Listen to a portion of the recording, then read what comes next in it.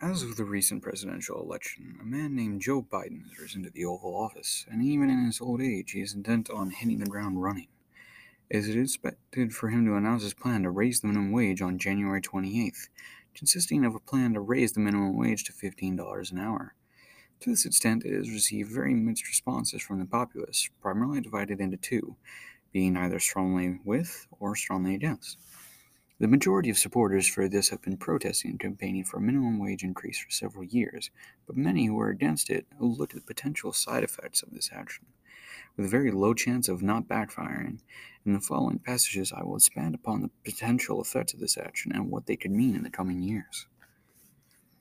Raising the minimum wage is a very risky choice, as to if it succeeded, it would mean easier lives for the working class, as well as balancing the scales for the wealthy and the poor.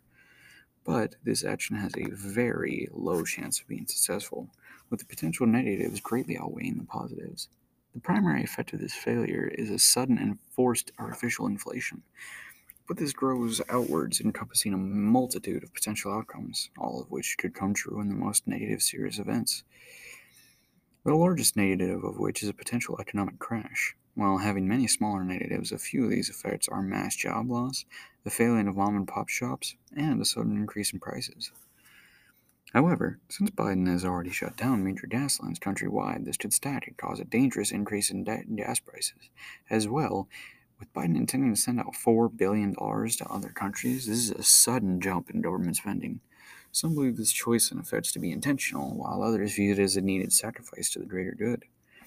And the chance that lays between these two futures is with the populace and their response to such a decision.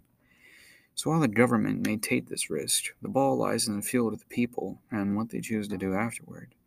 Some have faith, while others are filled with fear. Either way, a large economic change is coming, good or bad.